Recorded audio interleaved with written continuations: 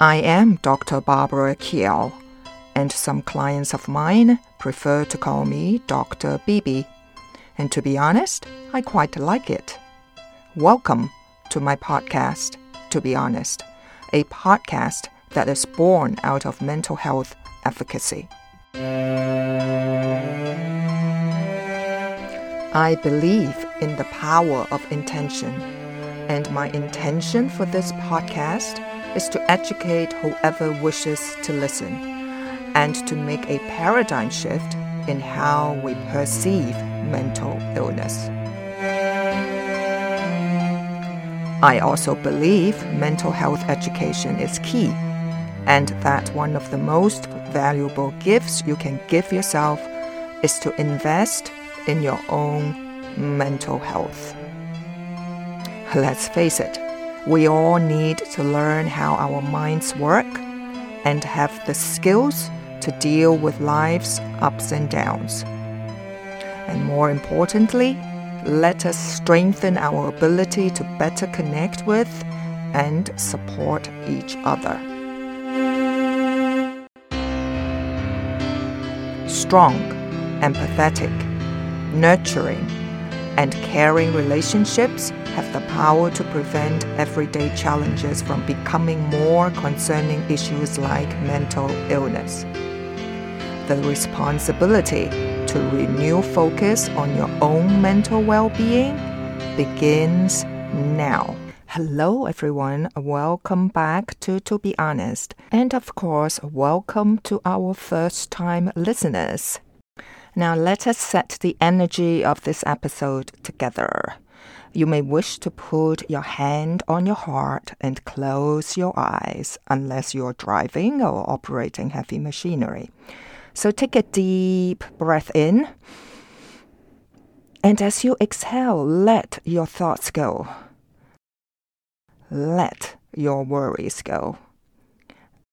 And let any tension in your body go. Let your past go. Now take a moment to plug into the greater energy of the universe. Feel your heart and imagine us all connected in a unified field of divine white light. And know that you are safe. All is well. And so it is. So take another deep breath in. And exhale out loud with a sigh. And when you are ready, slowly open your eyes. As I promised last week, in this episode, I'm going to teach you how to regulate your emotions. This is an important skill to have, not only because this is one of the skills to practice forgiveness. When we know how to regulate our emotions regularly, it will improve both our mental and physical well-being. So without further ado, let me start with the definition. According to APA, American Psychological Association, emotion regulation is the ability of an individual to modulate an emotion or set of emotions. There are two types: explicit emotion regulation and implicit emotion regulation. Explicit emotion regulation requires conscious monitoring using techniques such as learning to construe situations differently in order to manage them better. Changing the target of an emotion, for example, anger, in a way likely to produce a more positive outcome, and recognizing how different behaviors can be used in the service of a given emotional state.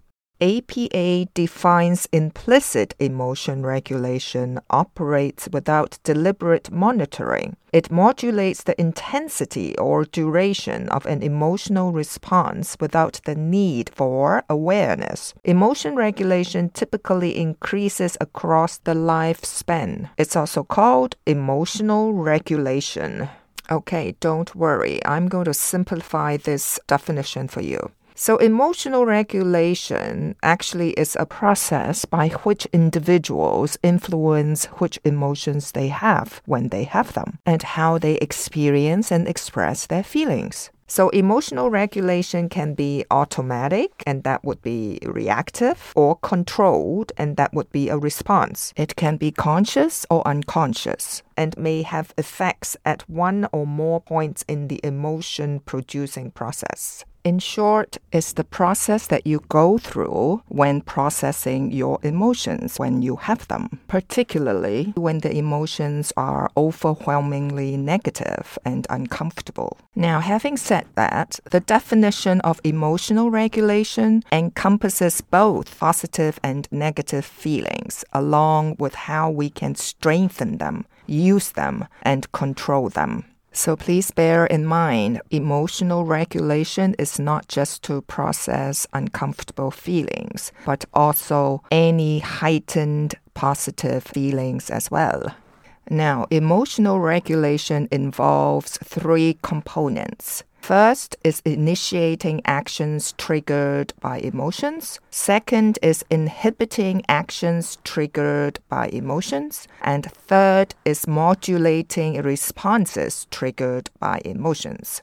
Now, ideally, the third component is the best way to make the most of the regulatory processes. Well, let's face it, every day we face hundreds of emotion-provoking stimuli, right? And most of them require some action or response from our end. It is only natural for the mind to get hooked into some negative contemplation or unmindfully ignore emotions after getting bombarded with so many stimuli every single day. So in a way, you can say that emotional regulation acts as a modifier. It helps us filter the most important pieces of information and motivates us to attend to it in a way that wouldn't evoke stress or fear. Now, studies on emotional regulation indicate that there is a significant positive correlation between emotion regulation and depression management. So if you're suffering from depression, please pay attention. People with lower levels of anxiety show higher emotional control and social emotional intelligence.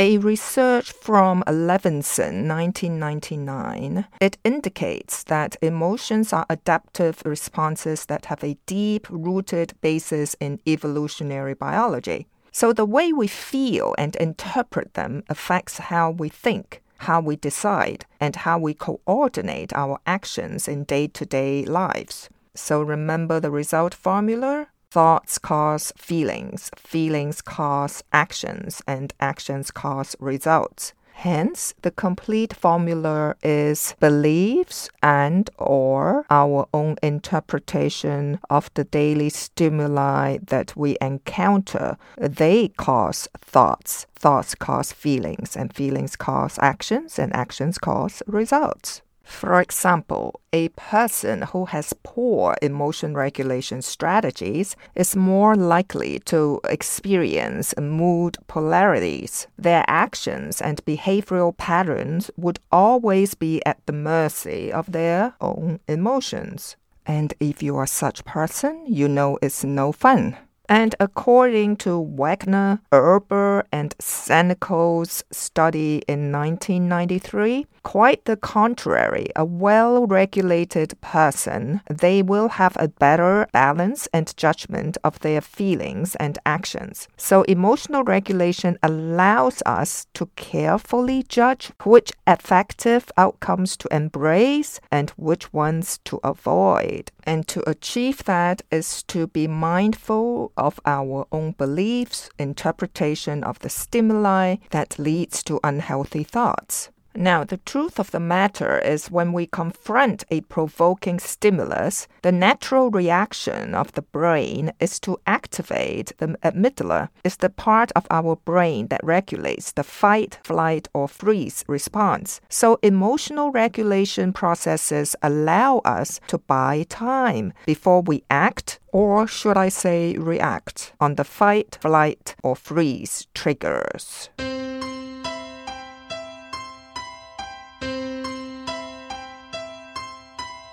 So my audience, please remember, with increased time gap between stimulus and response, it helps our mental faculties that involve rational thinking and reasoning. Needless to say, as a result, we can save ourselves from sudden emotional breakdowns or burnout.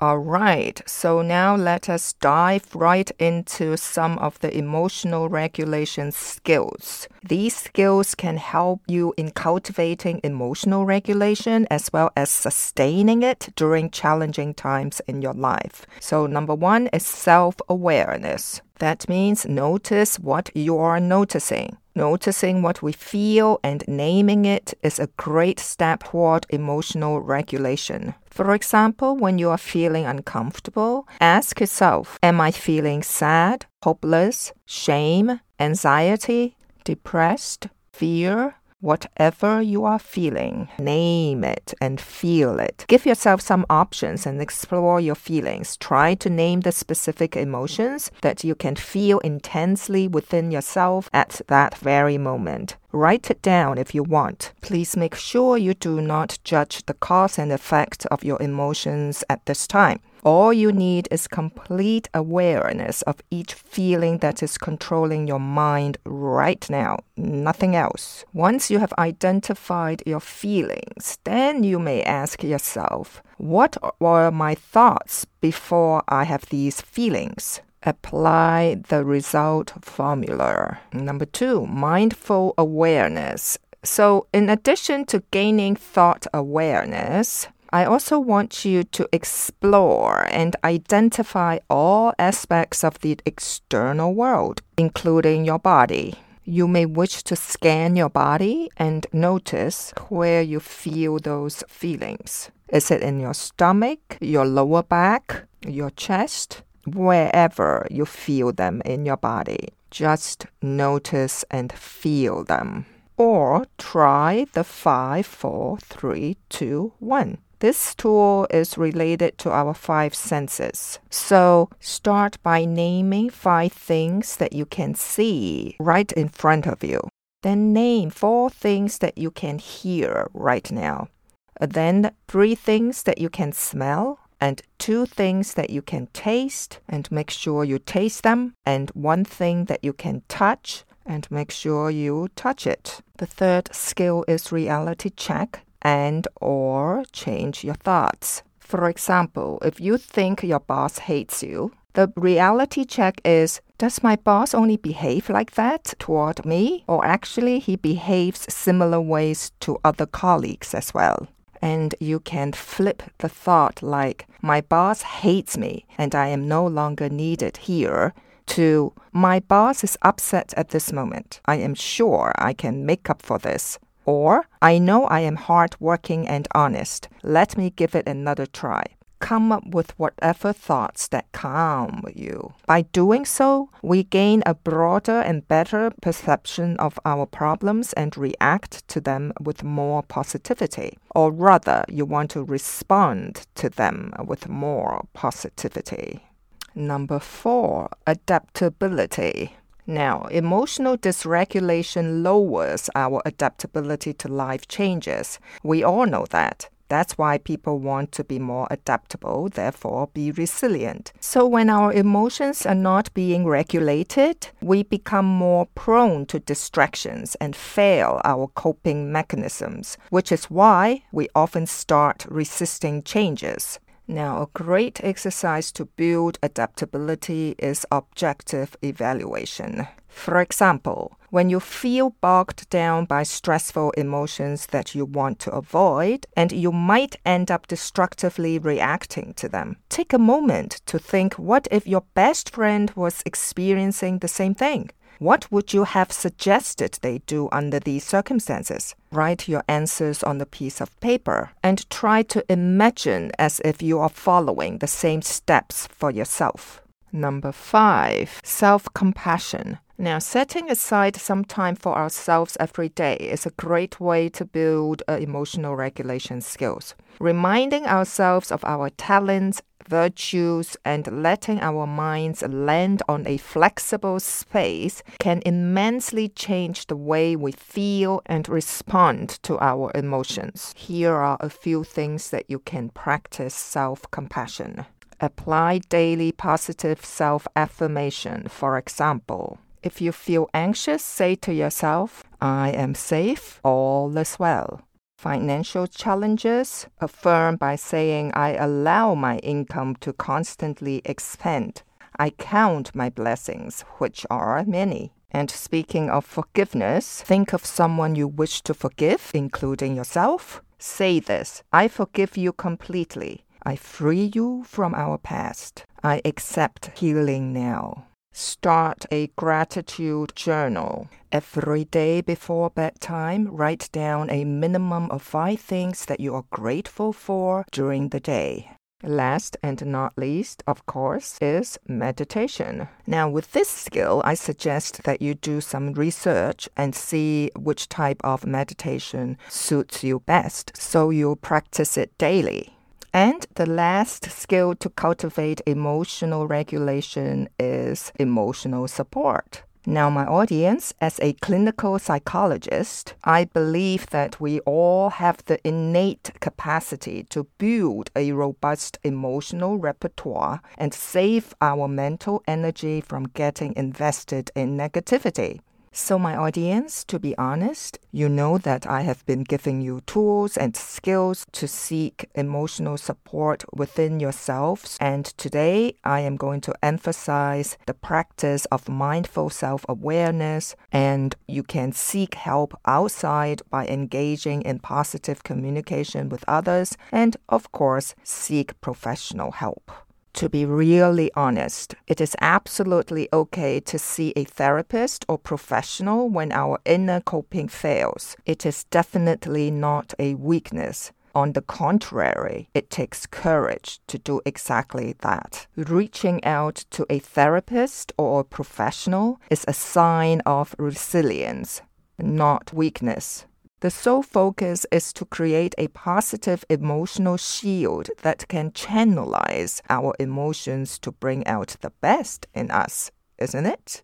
Speaking of positivity, let me end this episode on a high note. According to recent scientific studies, researchers nowadays agree that emotional regulation should not be constrained to a time frame or a group of individuals or under a specific circumstance. Instead, they have proposed a few scientific strategies that could guide us at all times. Now, that's not the best part. The best part is that I have already shared with you some of the scientific strategies for emotional regulation in the past. So just in case you have not been paying attention or if you don't remember, go back to the archives and have a good listen and start jotting notes and start practicing. One is reframing. That means you rewrite your story from a hero's journey rather than a victim. I have also given you self-soothing exercises such as self-compassion and loving-kindness meditation,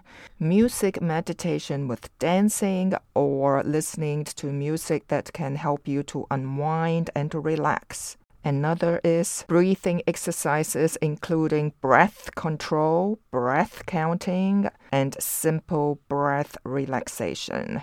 Actually, simple self-care, such as taking a hot bath or a long shower, if that's what you prefer, having a relaxing massage, cooking a nutritious meal for yourself, all these are good strategies for your emotional regulation. Okay, I'm going to end with a bonus, and that is attentional control. It starts with reappraisal, meaning it aims to divert our attention away from the negative emotion and allows us to look at it from a rewarding perspective. For example, if you are feeling anger and shame, we can empower the irresistible anger and shame that follows an insult or abuse from someone by thinking of it as a lesson that taught you to avoid building connections with rude or toxic people. By doing so, you not only save yourself from the severe stress and anger, but you also gain a perspective of how you can avoid such interpersonal disputes later on. As a result, you are successful in modulating your responses to the negative encounter and restoring your mental peace altogether.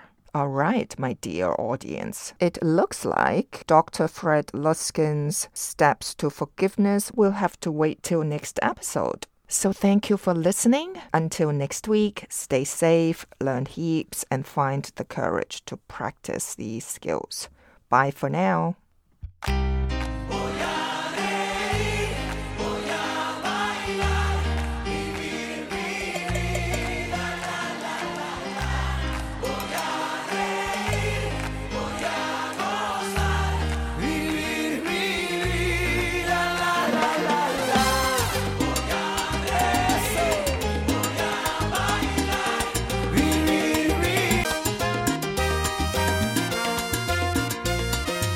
You can find this podcast, to be honest, on Apple Podcast, Spotify, and my website, www.drbarbarakiao.com.